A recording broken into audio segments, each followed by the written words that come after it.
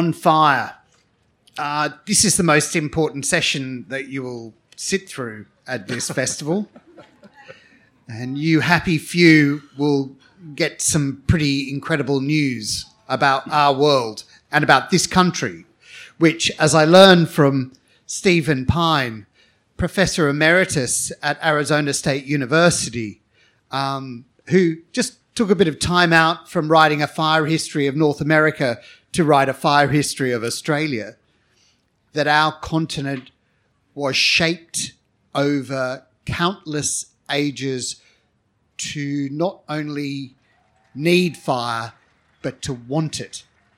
We are a country, a continent that wants to be on fire. And I want you to hold that thought in your mind while you hear these three speak.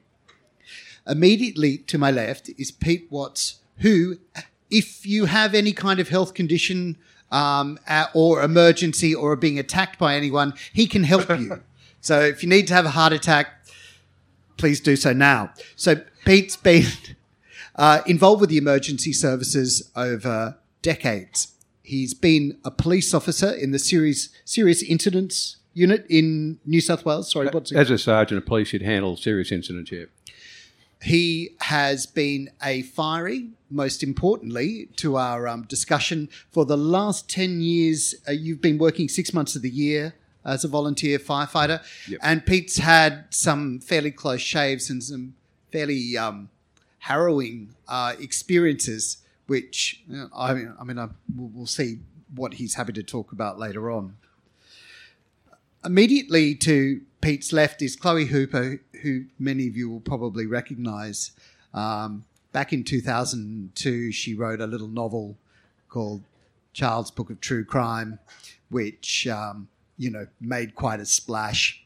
And from there, she decided she'd move into non-fiction and wrote a little book called The Tall Man, which was one of the non-fiction titles of the decade. She wrote a wonderful Gothic novel after that called The Engagement.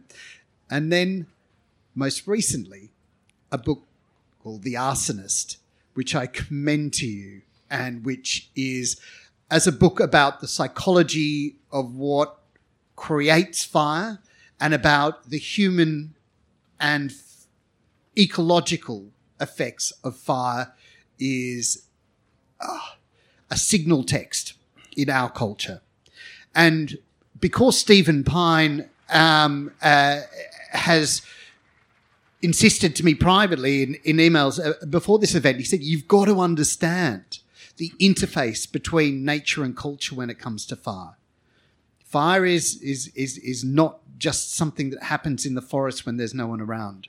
It's about our story too. I wanted to start with you, Stephen, as sure, the theoretician of fire, but I should preface this by saying Stephen is not only an academic with an interest in fire, he's someone who early on in life had a formative experience. I wonder if you could tell us what happened to you just after you left school and the first job you got as a labourer out at the Grand Canyon. Grand Canyon on the South Rim, which is where 90% of the visitors go. I was signing my papers, and the park got a call from one of the members of the North Rim fire crew that he couldn't come, and they wanted to fill that slot as soon as possible. There I was, asked if I wanted to go. What did I know? I was 18. I didn't know the names of the tools. I'd never been to the North Rim, never really worked around fire. I said, sure. I did that. It turned out I had the good sense to keep coming back. I did it for 15 seasons altogether, 12 as a crew supervisor, which I now regard as the best of all lives and the best of all places. And everything I've written about since then all goes back to that singular experience. Serendipitous, so I've become a kind of pyromantic, not pyromaniac, kind of chronicler of fire around the world.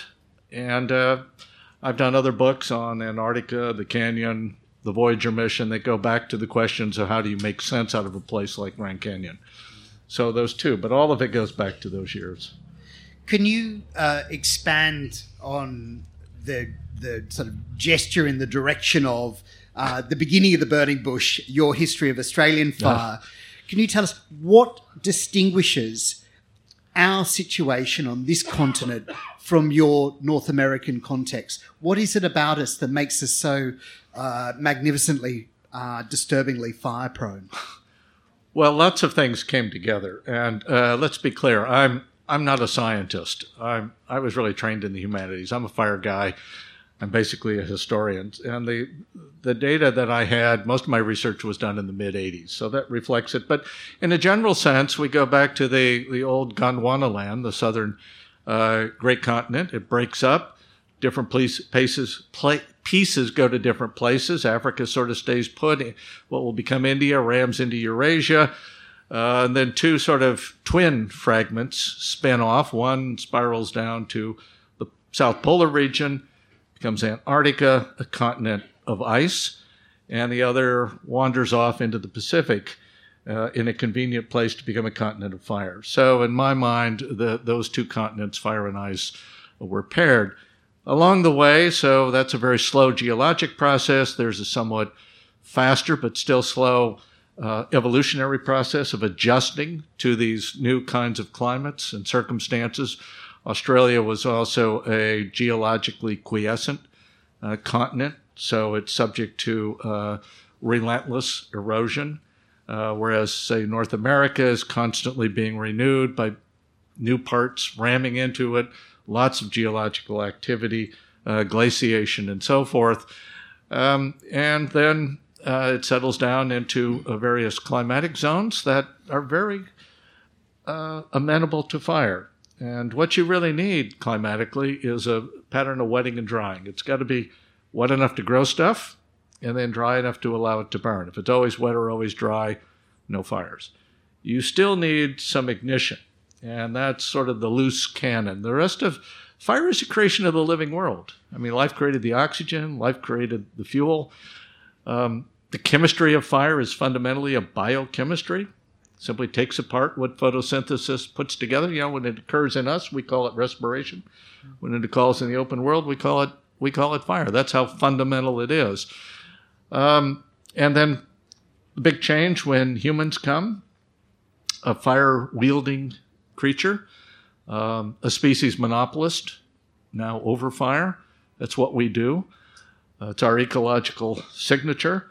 Then fire can occur whenever the pieces are aligned, which is much more often. And then Europeans come, fire begins scrambled, and then the other big phase change is when humanity shifts from burning living landscapes, which are filled with sort of ecological buffers and baffles. You can't burn all the time. There are constraints. To burning lithic landscapes. We take stuff out of the geologic past, what had once been living landscapes, now lithified into stone. We begin burning that. And these are completely without restraints. You can burn day and night, summer and winter, drought and deluge. What does it matter? So the old human quest for fire had always been a search for more things to burn, because fire was power for us. Our environmental impact, either directly or indirectly, happened through fire. And now that becomes unbounded. And the problem is now one of sinks. There's not a place for all this junk to go that we're burning. So we're unhinging atmosphere, biosphere, the oceans, even our own habitable spaces. So that, to my mind, that in a nutshell is the larger story. A great example of that, the Black Saturday fires, the number of fires from power plants, power lines failing, coming out of coal-fired plants, impacting with the way we live on the land and that living landscape. Yes, of course. I'm sorry. Your recent California fires were started again by failure of an electrical line, I gather. But I mean, what you point to is you're saying it's the most natural thing in the world, and I almost felt calm for a moment. Then you talk about breathing, the human agents and the kind of forcing effect you're describing. But we're both, it seems, the active agents using it, but we're also the victims because we're infinitely more populous species than we were. We now are more likely to live at the interface of the urban and rural in the Western world. And, just moving on to Yeah. Chloe here, that Chloe's story about the Black Saturday fires are about the human cost of fire. But what fascinates me, you should know that Chloe quotes Stephen extensively towards the end of her book, although I hadn't attached the name to the person until we were walking over and Chloe explained. So theoretically, Stephen's work really informs your own. But I wanted to ask you, Chloe, specifically about what you came to understand about the human cost of fire when it takes place under those kind of circumstances that were Black Saturday. Well, I mean, it's devastating when you read through the as I did, the police brief of evidence and hear people's or stories about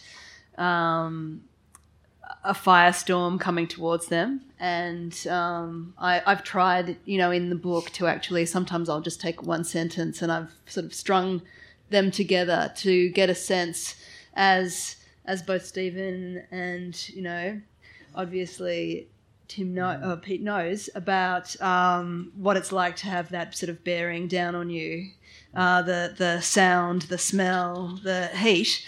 But I'm so struck by Stephen's line about fire is power, because in the fire that I write about was lit by somebody who in their life actually sort of generally felt fairly powerless. He was someone who was sort of a misfit, had been badly bullied. Most people tried to avoid him, and yet his fire makes him, by extension, kind of all powerful and hugely powerful. And I mean, your book is also about him not even being able to face up to the power that he unleashes. Yes.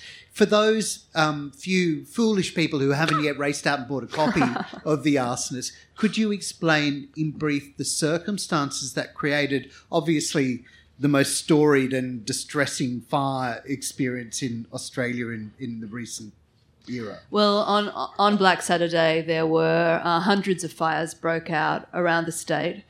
5 of those fires were fatal. It initially appeared that 3 of them were deliberately lit. We now know it was only 2. That's too many. But of the 173 people who died on that day, 161 died due to failures of the power grid and badly maintained power lines, badly maintained sort of trees near or arborists, poorly trained folk who were looking at the trees around and not recognising that some were dead and were going to fall down. I mean, this is power companies saving money. And I guess the sort of I wrote about a fire that took place in Churchill in Victoria's coal country. And to get to Churchill, where Brendan Sokoloff, the arsonist in my story, lived, I had to drive past a power plant, a coal-fired power plant, which was the dirtiest in the OECD until it was closed down 2 years ago. And so there was a sort of strange irony that I was researching this fire while these smokestacks were continuing to, blow out emissions which made for more fire-friendly conditions. And, of course, also the power that had started the fires around the state came from most probably this station. So I guess that then sort of has led me to Stephen's work. Pete, I understand that you were also involved in those same fires. Would you like to share with the audience your own take and your own experience of that particular moment in that particular part of the world? The fires that I was involved in weren't the last Victorian fires, but the ones back in 83, referred to as Ash Wednesday. And I'm a member of the Rural Fire Service of New South Wales. We're unpaid. To get into our brigade, you've got to be over 65, had at least one life-threatening operation. and be either impaired visually or can't hear very well. We try and put somebody younger on the truck who can actually read the maps and hear the radio. So the thing is that when you do get in, we can promise that you'll get to work 16 hours straight without a meal during urgent situations. But I'm digressing, and I shouldn't treat this with any humour. But you do have to have a sense of humour to be a firefighter at 70 or 75, or some of ours are even 80, when they're doing 16 hours straight.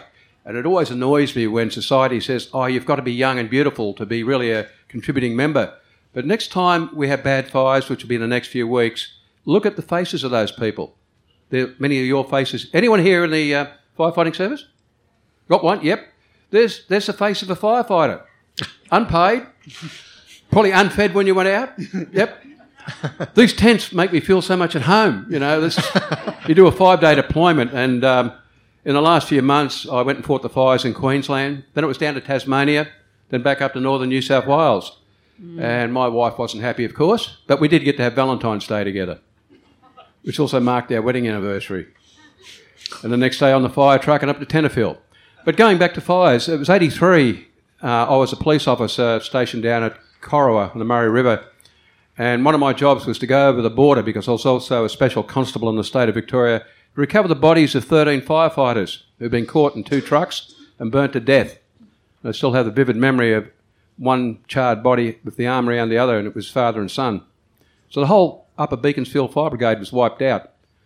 That's the sort of things we remember. And I guess I'm not prone to telling war stories, but I do remember an incident at a place called Fortis Creek, which is west of Grafton. And one of the things we dread as firefighters is a thing called a fire overrun. That means your truck is enveloped in flames and you cook inside it. Now, if I said to you, if you had to choose between being burned to death or drowning, think about it, what would the fate be? Hands up for drowning.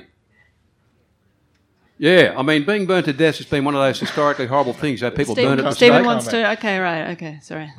And so the thing is, if you choose drowning, you'll join the SES, State Emergency Service. But if you choose burning, you'll join the RFS, Rural Fire Service. So the thing is that fire brought to my attention how devastating fires can be. But when it came to the Victorian fires, I joined a year after that. But our brigade were down there on the second day. I remember some of our members were only 17 years old, our firefighters, and they said the memories that burn into them of driving down the roads and seeing cars with burnt bodies in them. And so they go on about police and ambulance seeing horrible things. They forget 17-year-old kids see horrible things. But getting back to Fortis Creek, typical situation. You start the day out, there's 3 of you in the fire truck. It's about 10 o'clock in the morning, and you're bringing aboard a young firefighter who's still doing his HSC, but he's got the day off, and it's his very first fire. And he's so excited. He's in the back seat. So I, as the crew leader, and my mate Pete Campbell, are promising him he'll get to finally fight a bushfire. Brand new uniform on. What we didn't realise, within the next few hours we'd be fighting for our lives. And what happened, we're on a ridge, and that's one place fire trucks don't want to be, is on a ridge. And I can see nodding heads for those who had to be out there on the fire ground. But we're with the national parks, and some bad decisions are made by these people. And we said, as we watched the fire burning down one side of a valley, we should light up and burn back into it. And they said, no, we can't do that. We said, you're crazy, because we have more experience of fighting fires than they do. And sure enough, the fire hit the bottom of the valley, and it just rushed up the other side, and we were there in its front. Now, this is a crown fire. A crown fire is when it's up in the treetops. It's a wall of roaring. Now, a fire is a living creature. It's got a spirit. And this time, it's got out of the cage, and it's savage. It's out to kill.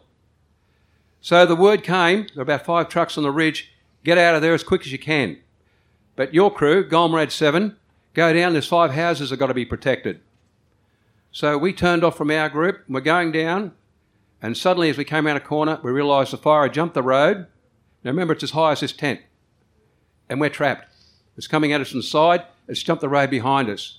You do get flashbacks to what you've seen. And here's this young bloke in the back seat whose mother and father have entrusted his life into our hands. And I'm thinking, we're gone. But as the fire came towards us, we realised we had a slight breeze behind us. The only hope we had was to get out of that truck with fire, the torches that have the fire drip torches, and burn back into it. Now, the heat's so intense, the side of the truck is melting. And so are we, literally. But fortunately, we were covered up very well. So we lit up. I always remember young Mitch, 17 years old, still doing his high school certificate. Through the smoke, he's burning along the edge of the road. The flames are going back. And the only other hope we had then was I'd had the pump turned on at the back of the truck because we have these sprays over the cabin. The water comes down, and we were lucky we had a full tank of water. We jumped back in the truck, and I remember turning to the driver and saying, I think we should put our flash hoods on. These are things that, cover your whole head, as well as rugging up and putting everything else on, and gloves. And I thought to myself, well, when I burn, at least my face might be preserved, so they can show me in a coffin. These are thoughts that go through your mind. Now, when I looked around, young Mitch is sitting in the back seat, and he's still got the drip torch in his hand. Little things to remember when you're in a situation where you don't think you're going to live. And the whole thing was, fortunately, it wasn't burning. It at least had the sense to put it out. And I remember thinking to myself, well, it won't matter. Once the fire hits us, maybe it'll be a quicker death. And at the same time, a helicopter was overhead with a big bucket of water. And we're sending up radio signals to the helicopter saying, drop the water on us, drop the water on us. And he's coming back saying, I can't even see you. Yet he was directly overhead. The smoke was that thick. And the world is just a massive orange. And you can feel the heat coming through into the truck. And you're sitting there, and you don't even have time to think about your life flashing before your eyes. You're just thinking, how stupid is Mitch with the drip torch in the back seat? And then it happened. Suddenly, the orange started to go down. And then we realised we'd beaten the fire. We'd burnt back into it, just enough to stop it from actually enveloping us with flames. I remember we got out, and I grabbed the old camera, and here's my mate, Pete Campbell, who'd been fighting fires for 15 years, and he's standing there with his flash hood on, standing in the middle of the dirt track. And he said, that's the first time in 15 years I ever had to put that on. And we lived. And the first thing I said to Mitch was, don't tell your mum and dad what happened today. And the worst part was, he couldn't get back to the high school the next day before the high school certificate to boast to everyone he lived through a fire overrun. The truck didn't. It was partly melted. And his mother and father found out because I said, what she's going to do if she finds out, she's going to burn your uniform and never let you come out again. That young man is now in the army as a soldier. And I thought if ever anyone wanted a reference, I would have written one for him. So that's an incident of what can crop up. But it was quick thinking by us to burn back into it because the good book, the little manual we have, it says, jump in the truck and turn on the water. But that won't always work. Sometimes man can outthink the beast that's coming towards him. And it was because we put that fire back into it. So that's probably the only war story I'll tell about firefighting because I'll probably discourage a few volunteers in the future. But I do know from speaking to other firefighters, every firefighter will tell you a time that they didn't think they were going to come home. And on an average, we lose around about 5 to 10 emergency service volunteers every year.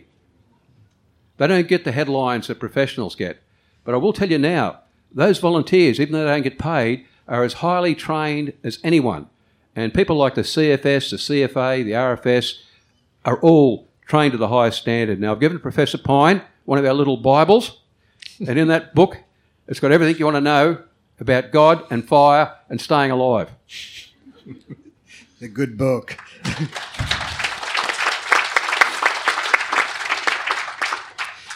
I'm so grateful to Pete for giving us a human story of what it is like. Because this story is only going to become more broadly known to all of us. And what Stephen could perhaps help us with now is a sense of projecting into futurity. What happens when the kind of forcing effects that you described at the outset of our conversation, combined with increased temperatures, lengthier fire seasons, and a more complex and densely populated urban-rural interface. What happens to us in the decades to come as victims rather than necessarily the conscious agents of fire? What future do you see? Well, the future depends whether you see yourself as victims or as positive agents. And, we have awful stories of fires that have gone bad and tragic stories. This is the 10th anniversary of Black Saturday. But let's also remember that humanity is what it is because of fire. And some of our most intimate sentiments are around candles, hearth fires, it's practically a definition of home, light a bonfire, people are going to gather. We've always used fire to make our world habitable. The choice now is whether we want to use fire to create a more habitable world for ourselves and all the other creatures around us, or whether we will continue what we might call a kind of Promethean trend and use fire in an improper way to make what I come to think of as a fire age. And I use that. I originally coined the idea of a pyrocene as a kind of one-off metaphor just to sort of say, the fire story is bigger than just climate change and some of the stuff we think about, that we are changing the whole planet by our fires, all the varieties of fires, and we are creating the equivalent of an ice age with fire. And so we can begin thinking about that magnitude, not only directly, but a lot of the ice age effects were periglacial. They were associated indirectly with sea levels and things. All the peripyric phenomenon. We have created a fire world. This is our doing, and we can begin to undo it. But fire integrates lots of things. It's a reaction. It's not a substance. It's different than ice in that respect. So that also means, because there are lots of things that are being integrated by fire, there are lots of things we can do, small things, to reform. So I think with fire, you basically have 4 general strategies. You can just leave it to nature, whatever's going to happen. There are places where that's the wisest choice. You can substitute your fires for whatever fires nature or arsonists or accident are going to throw at you. You can change the fire environment, that is essentially the vegetation, and how you occupy that vegetation. So whatever fire comes at you is something you may control, or you can try to suppress it. You can try to exclude fire. And that works in cities. It doesn't work in the countryside, and it only makes things worse. So those are the general strategies we can take. We have been a fire creature all of our existence. It's defined us. I find it bizarre that we would somehow refuse that identity. I mean, other animals knock over trees and dig holes in the ground and eat plants. We do fire. So it's up to us to finally accept that responsibility. And part of what I think people like myself are trying to do is to show that this is not a bizarre thing in a way. It is an inflection of a very long story of ourselves using fire for good or ill. It's a very beautiful idea that if I understand you correctly, what you're saying is, here is the primal human technology. It's the technology that we harnessed that allowed us to become what we've become. But what you're saying is, it's not about the technology being inherently good or bad. It's that our use of it has been thoughtless or irresponsible or outsized. So prior to European arrival, fire stick farming by Indigenous Australians was a responsible use of fire, and you're saying that our current, set of practices, which right up to the combustion of dead dinosaur juice, is improper. We are a fire creature. We got small guts and big heads because we learned to cook food. And we went to the top of the food chain because we learned to cook landscapes. Mm-hmm. Now we've become a geologic force because we've begun to cook the planet. And at that point, we're out of control. But I mean, we were saying before, I mean, even the phones we hold are, made with products that have been sort of, mined.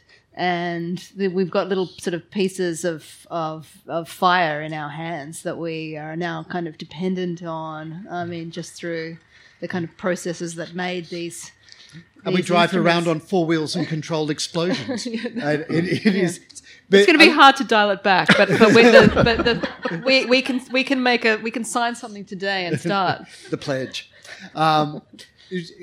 when you were talking in the outset of your history of Australian fire, Stephen, about you were almost apologising for the rhapsodic approach you had, even though it's obviously very rigorous and grounded in the best research you could get hold of, because you said that fire is known to make us not quite rational, as anyone who's sort of stared into a fire and hasn't been able to organise their thoughts has felt. And I was going to ask you, Chloe, I mean, what it seemed to me you'd done a series of case studies where you drilled down into the experience of multiple figures who had either survived or not survived that particular fire. Was your sense that in the midst of an actual encounter with a major fire, that people didn't, you can't actually think rationally? I know that there are some highly trained people who can think very quickly, but the civilians, absolutely. Yeah. What did you discover about the psychology of the individual faced with fire? Well, I suppose my book focuses, primarily, or it begins with the Victoria Police Arson Squad. So I guess their experience is actually trying to read through a fire scene of 34,000 hectares, and Pete mentioned he's had experience with as a fire investigator, and to sort of work through that, blackness to find what we're actually sort of in the end in the Churchill fires case, 2 areas that were 2 square metres, and that led them to believe that this had been deliberately lit. But yes, I mean, I think Black Saturday has changed the way that we think about how we would respond if we were under threat. I think far less people now believe that they could stay and defend their house. And, the detective's experience was that there was, people who died because they drove away and actually their house still stand. And, if you zigged in one direction, you survived, and it was just completely zagged the other way, you didn't. And it was completely arbitrary and random, as life is, So a logical response to the fires wasn't necessarily going to save you in that instance. There's a lot of chance involved as well. That's right. But I'm really struck by the idea that it is a sort of, that the fires are a social and environmental phenomena, that because, I mean, even in the, this sort of particular case study of Brendan Sokoloff, that he grew up in in an area where the coal, these are the biggest brown coal fields in the world, and he, all around underground was this combustible, flammable material when it's taken out of the ground being burnt, and we're literally breathing in those vapors of instability, and here we were. Well, I mean, we've talked a little bit about Brendan, but I just want to ask you, Pete. 2 years ago, when I live in southern Tasmania in the country, and my local fire station's about 4 minutes drive away, and it got burnt down by an arsonist. My local fire station, by one of the firemen who had joined the service because he liked fire. And he couldn't help himself but have a go. It was incredibly expensive. You laugh and then you think $2 million later. But Pete, I wanted to ask you if you had developed any theories about individuals and fire. Have you come across people like the guy who burnt down my fire station? Not in my brigade. I'm just going to emphasise something here too, that whenever we go to a fire ground, we're driving in there, it's usually in rural areas. If we see a vehicle, we automatically note its number and time and a description of the persons in it, because later on that bit of information handed to our fire investigators might be vital. So it's just something we do automatically, especially if it's a trail bike. And the other thing too is that we go looking for what they call POI, point of ignition, and you'll often see that out in the bush if the wind's blowing and you get onto it quick enough. And we have our own investigators within the Rural Fire Service. The one we have at the moment is actually a serving police officer and also a member of the Rural Fire Service. With arsonists, we have that term pyromaniac. We know that we've got to be careful when we recruit people into our service that we don't get them. But unfortunately, like many occupations, for example, pedophiles are attracted to certain occupations and they get away with it. So we will keep getting those people. I think just even recently we had a case in New South Wales where a member of our Rural Fire Service, remember there's about 60,000 Rural Fire Service members, was caught out starting fires because his brother worked with Fire and Rescue. Now, Fire and Rescue are not Rural Fire Service. Fire and Rescue are people who are paid to go out. And his brother was with the Fire and Rescue. So he decided if he went out and lit fires, his brother would get called out and he'd get paid. So at least he had a motive. Anyway, he got caught out himself. So that might answer a bit about pyromaniacs. They come from all sorts of backgrounds. Well, we should add that Brendan Sokolow also attempted, and I think even managed for a period of time, to join the local fire brigade. Can you remind me, Chloe? Yeah, he did. I think that the sort of statistics seem to suggest that although it's incredibly rare for firefighters to become arsonists, it is an uncommon for arsonists to have some connection to the fire services.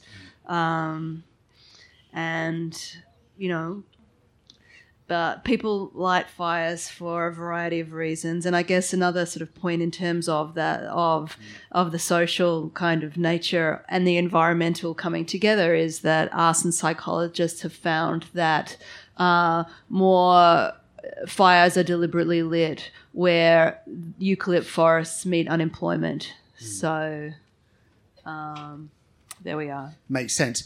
The reason why I'm labouring the point about the psychology of arson, because what Stephen has taught us today is these things can be scaled up.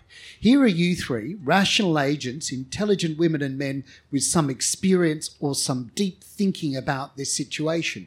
And yet what we find when we reach the level of politics, on the level of the state and on the level of the globe, that irrational ideas about that larger kind of fire that you're gesturing towards, Stephen, seem to be in place. I mean, we look at the contemporary politics of firefighting in America. Could you explain to those who might not, be as aware the kind of problems that have cropped up in recent years in your part of the world that have made, fire more likely and harder to actually fight?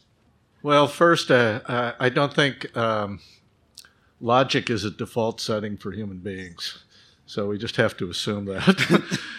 The United States is an interesting situation. About 50 years ago, we realized, this is quite apart from climate change or any of those concerns, that we'd made a bad choice 100 years ago and gone into a kind of full suppression model, almost a paramilitary model.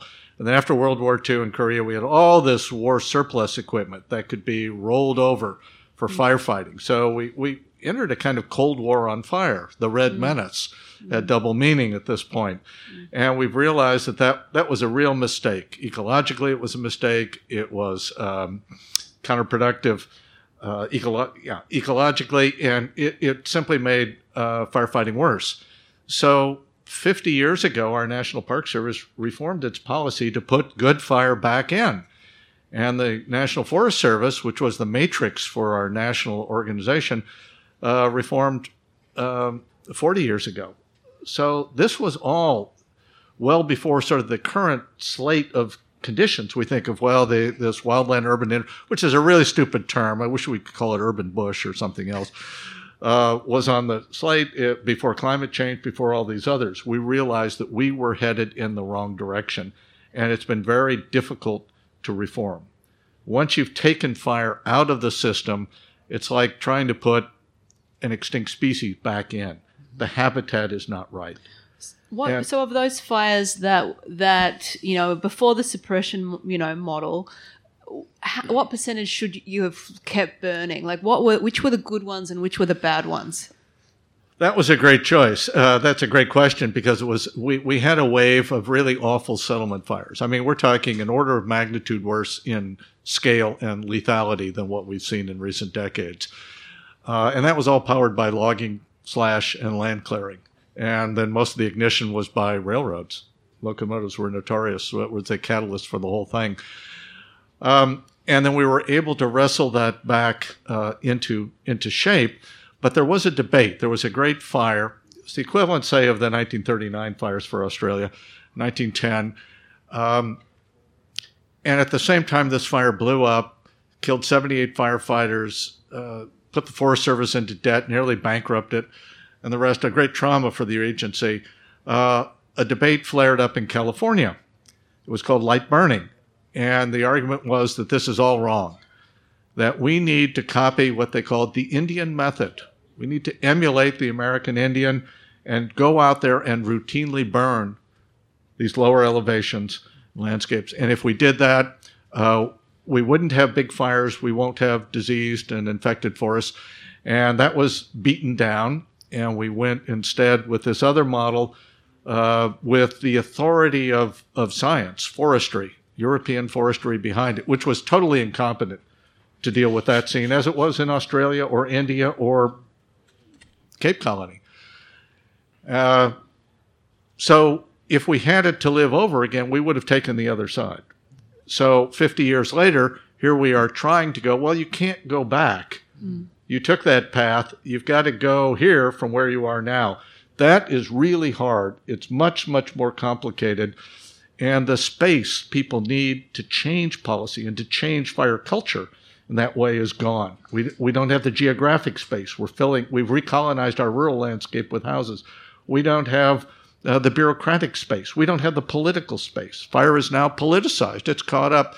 Our fire policy changes depending whether Democrats or Republicans are fire? Really? But if the other side wants it, we're against it. I'm sorry. You really are in trouble. No, this is really, this is really kind of nuts, but we're caught up in this kind of thing. And what is happening, however, is that people on the ground recognize we are not getting ahead of this. Too many things are coming at us too fast. We're not going to be able to prepare the land to do everything we need before the big fires come. We're going to work with the fires that are coming at us. And so they've developed this kind of hybrid model. It's sort of half suppression, half prescribed fire. And they're racking up a lot of acres. And the idea is some of these acres are really too severe. They're damaging. They're not what we would like. But 10 or 15%, okay, I'll take that because we got 70% or maybe 80% was within a range that's better. And the sooner we get these fires back into that system in a reasonable way, the more resilient that system is going to be for what's coming. Because if we wait and putz around for another 20 or 30 years, those fires are going to obliterate it. I'd like to point out that members from my brigade personally have been to California and British Columbia to fight fires last year. So the interesting thing is that when we sent our boys over to British Columbia, we got them to teach the Canadians how to play cricket. We might have a chance in the future if we can't beat the Poms. We're going to open it to questions from you all in a moment, but I just wanted to ask Pete, as I was listening to Stephen and Stephen saying, obviously it's very much context-driven, the way that we could be doing best practice. So Pete, have you any thoughts about how Australia has its own distinct set of challenges that might correspond to what Stephen had to say? You know, it's interesting. Stephen's books are known in Australia, and I'll recommend them even more because he knows what he's talking about. The thing is that we have a different kind of vegetation, you know, the eucalypt, the tea tree. And I can tell you right now, whenever we're in the bush and we see the tea tree there, we know when the flames hit that, it's going to go off because of the oil that comes out. I always remember one time they were fighting a fire just out of Grafton, about 20 kilometres from Grafton, and when the tea tree started burning, they had to close the airport down 20 kilometres away. That's how thick the smoke was because of the fumes. But the thing about firefighting, we're looking more and more to Aboriginal practices. And one of the interesting things is some smarter, more intellectual firefighters noticed paintings from the early 19th century done by landscape artists around Victoria. And they said these must have had, these paintings, these landscapes have got to be false because it shows almost garden-like conditions in the bush. And when more research was done into it, they found out, no, they were paintings done of the time as if you'd taken a photograph. And because the Aboriginal people were actually cultivating. And we said they're not farmers. Well, there's a definition of a farmer. They were burning off areas so the grass would grow for the wallabies to come, providing food. But over time, we said, no, just let the trees grow back. And now we're paying for it. So the Aboriginal people have known about how to control fire in this continent for thousands of years. And I always remember a wonderful experience I had about 3 years ago. We went out to a national park to do some hazard reduction, burning away the rubbish. And a couple of Aboriginal ladies from the national parks came in their full regalia and gave us a smoking ceremony. And I thought, this is wonderful. We had the whole ceremony done on us as firefighters in our yellow jackets. That was the year we survived the fire overrun. So call me superstitious, but every time I go out, every season I go out to fight fires, I'm looking for that lady who's going to blow some smoke on me. But the other interesting thing too is you made me aware the official fire season has started on the 1st of August. Traditionally, it starts on the 1st of October. We as firefighters recognise climate change. Now, whether it's caused by man alone or whether it is a natural cycle, we're not going to argue about that. But climate change is here. And the whole thing is, if we're starting on the 1st of August, next year we'll probably be starting on the first day of winter. And last night, when I was back at my accommodation, I got 2 messages from my brigade. One was, we've got a bad accident out on the Pacific Highway. Now, remember how much it rained last night in Byron Bay? The other message was, we've got a grass fire. And sure enough, it was a big grass fire just down near Maclean.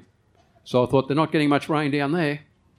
So fires are more constant. I remember going to Mount Macedon College of Counter-Disaster Management, and I looked up all the records, and there is one city that it actually can be burnt to the ground. One city in Australia can be burnt to the ground. Anyone want to hazard a guess? Which city? Canberra is only second on the list. We almost saw it burnt down. I don't think many Australians would have missed it, though. Oh, sorry, mate. You're working and living in Canberra, aren't you? No, that's all right. Oh, sorry, no. Well, you're a Tasmanian. No, does anyone guess it? Hobart. It's Hobart. Ah.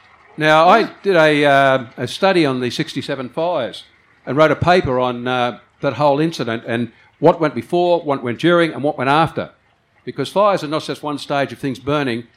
There's the conditions that set them up, there's the fire itself, and then, of course, there's the aftermath, which is usually, the restoration and rescue and recovery. So even Sydney today is now being looked at as being a potentially dangerous place to live, especially if you live in the outer suburbs, because that interface of civilisation with nature. So whereas city people think bushfires, they're just a rural thing. Not in the future. If you're living in Sydney or Canberra or Brisbane, for the matter of fact, you may find your own house threatened by a bushfire because we have leafy suburbs. And Canberra, this is a bit of history for Australia, which I know Professor Pine would be interested in. There was a theory about fire tornadoes. Now, you're all familiar with tornadoes you see in America, those things that come down to the ground and rip up houses and places like that. Well, there was a theory that could there be a fire tornado? And we proved it, yes. And it was in Canberra during those fires. Was anyone in Canberra at that time? Yeah, you guys experienced the first proven fire tornado. And because of that fire tornado, it was just like a normal, those you see in the movies and the wind coming down? It did the same thing. A huge column of fire would come down, burn 2 or 3 houses, jump, miss the next few houses and burn the next few houses. And it was American scientists who worked out how it happened. Because of 4 different fires burning and the wind coming through them, it created that kind of column. So all sorts of weird things happen. And so don't be too complacent if you live in the city. Don't move to Hobart. Too late for me, I'm afraid. We have a few minutes left for questions, so if anyone in the audience, there's a gentleman there who's ready to go. We've got a mic coming to you.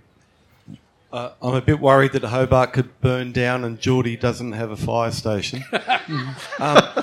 Well, we love our environment, and Sydney in particular, surrounded by a green belt. We're sitting here surrounded by nature. Any advice about how we balance the need for hybrid patched burning and control of fire that can go wild with our natural instinct to want to keep nature the way it is today? Well, there are lots of ways to reintroduce fire, and this is where I think looking back at the past, Aboriginal peoples around the world, how did they do it? Homo sapiens seem to live with fire pretty successfully for a couple 100,000 years, and it's only the last 200 years that we've decided we can't. So there are lots of ways to do it. You operate with the system. You don't fight it. When it's a kind of fire foraging, the model that we've had developed in most of the developed world is that you designate a space and time, what the conditions are, what your prescription is, what your goals are, and then you have this big checklist. Everything has to be lined up. Well, that's a formula for failure. Any one item off the checklist, you shut it down, but there's no way to scale it back up. So you've got to be much more opportunistic and nimble. You've got to, in effect, be on the landscape, taking advantage of it, burning small patches, and then you build out more patches, and then you burn against those patches. There are lots of ways you can do it if you choose to do it. Part of the problem is that, particularly in European science, in European and British, German and French, they're all awful. They've so hated fire that we've lost the capacities to do that. And so there's a very strong tradition of hostility to fire. And people find lots of excuses not to burn. And any one of those is enough to shut it down. But then you fall further behind. We're burning more and more deliberately each year in the United States, and we're falling behind what our goal is. The only way we're going to get the fires that we need is by working with wildfires. Can I just also our southern forests are often now so desiccated that, and there's the same politics of burning. Nobody knows what percentage to burn. And also, it seems we don't really know what the effects will be on these landscapes, which are often, in a really bad way. I agree. And it may be that you need to do some thinning. You may need to intervene. You may need to mechanically do things, may wood chip. You may do other things to change it, to get it into a shape that will accept the kind of fire you want to start it going. I don't know the particulars of your forest, but I'm pretty confident that if you don't start something fairly soon, it is just going to be incinerated in a way it will not recover environmentally. I've just got time, I think, for one more question. There's a lady at the back there in the purple.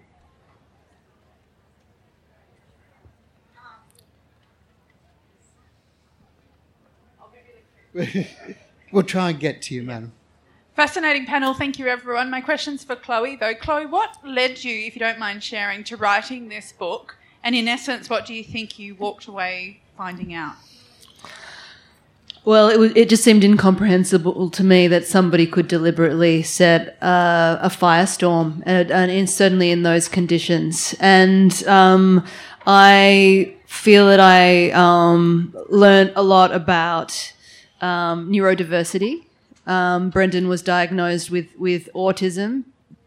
And, fire psychologists often say that for autistic fire setters, there's actually sort of a whole other set of processes going on in terms of the stimulation of the flames and a sort of different set of idea of consequences and compulsions.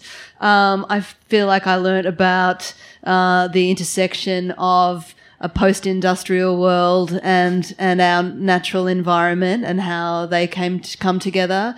And I've learned a lot from reading Stephen about our warming future and the idea. I'm very struck by the idea that we are living in the Pyrocene, where we have to hold power companies to account, and also our governments, who increasingly, don't seem to want to move away from the bad fire of coal.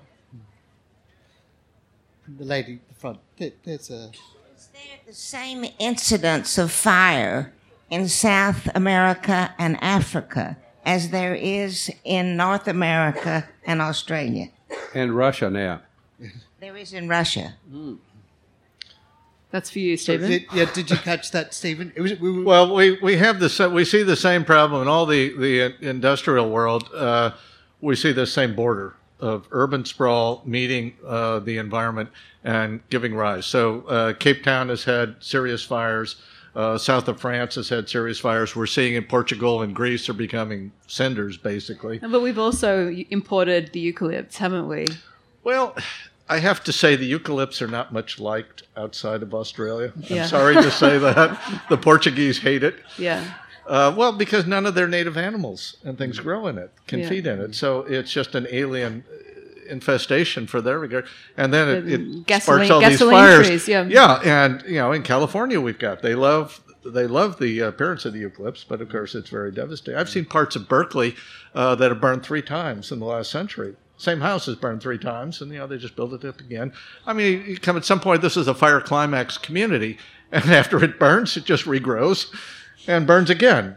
But that's a peculiar circumstance. The others, we're seeing it all over in Russia. Russia has lost control of its landscape entirely, and of its forestry bureau and the rest. And Russia is another good example of the 2 fire zones, because so much of in European Russia is burning in the peat, and areas that have been mined for power, and now they can't get rid of it. You have to flood it, basically. I think we're at the end, and I need to shut up. I wish you wouldn't. Just before we go, I know we'll get kicked out in a minute. I'd just like to make a presentation to my wonderful panel members and Geordie, who's run this panel. As Deputy Penny, Captain of you're our going brigade... to get a new fire truck, Geordie. Now, I know Yanks love baseball caps, and so, Steve, that's yours. Thanks, mate. Chloe, you around the garden, that's yours. Oh, Mate, you're not forgotten. That's yours. Thank you so much. They are now honorary members, and when they turn 65 and have had a serious, medical procedure, they can join our brigade. I should mention too, I don't write books about fire. I write books very much like Wilbur Smith, Bernard Cornwell, that type of thing. So that's my latest release. Thank you. Hopefully these 3 will be signing afterwards, so you can beard them in the queue if you have any other questions. Thank you so much, everybody. Thanks, Geordie. I hope you've enjoyed listening to this podcast. This session was recorded live as part of Byron Writers Festival 2019. You can find other recorded talks and discussions from the festival on our website, byronwritersfestival.com.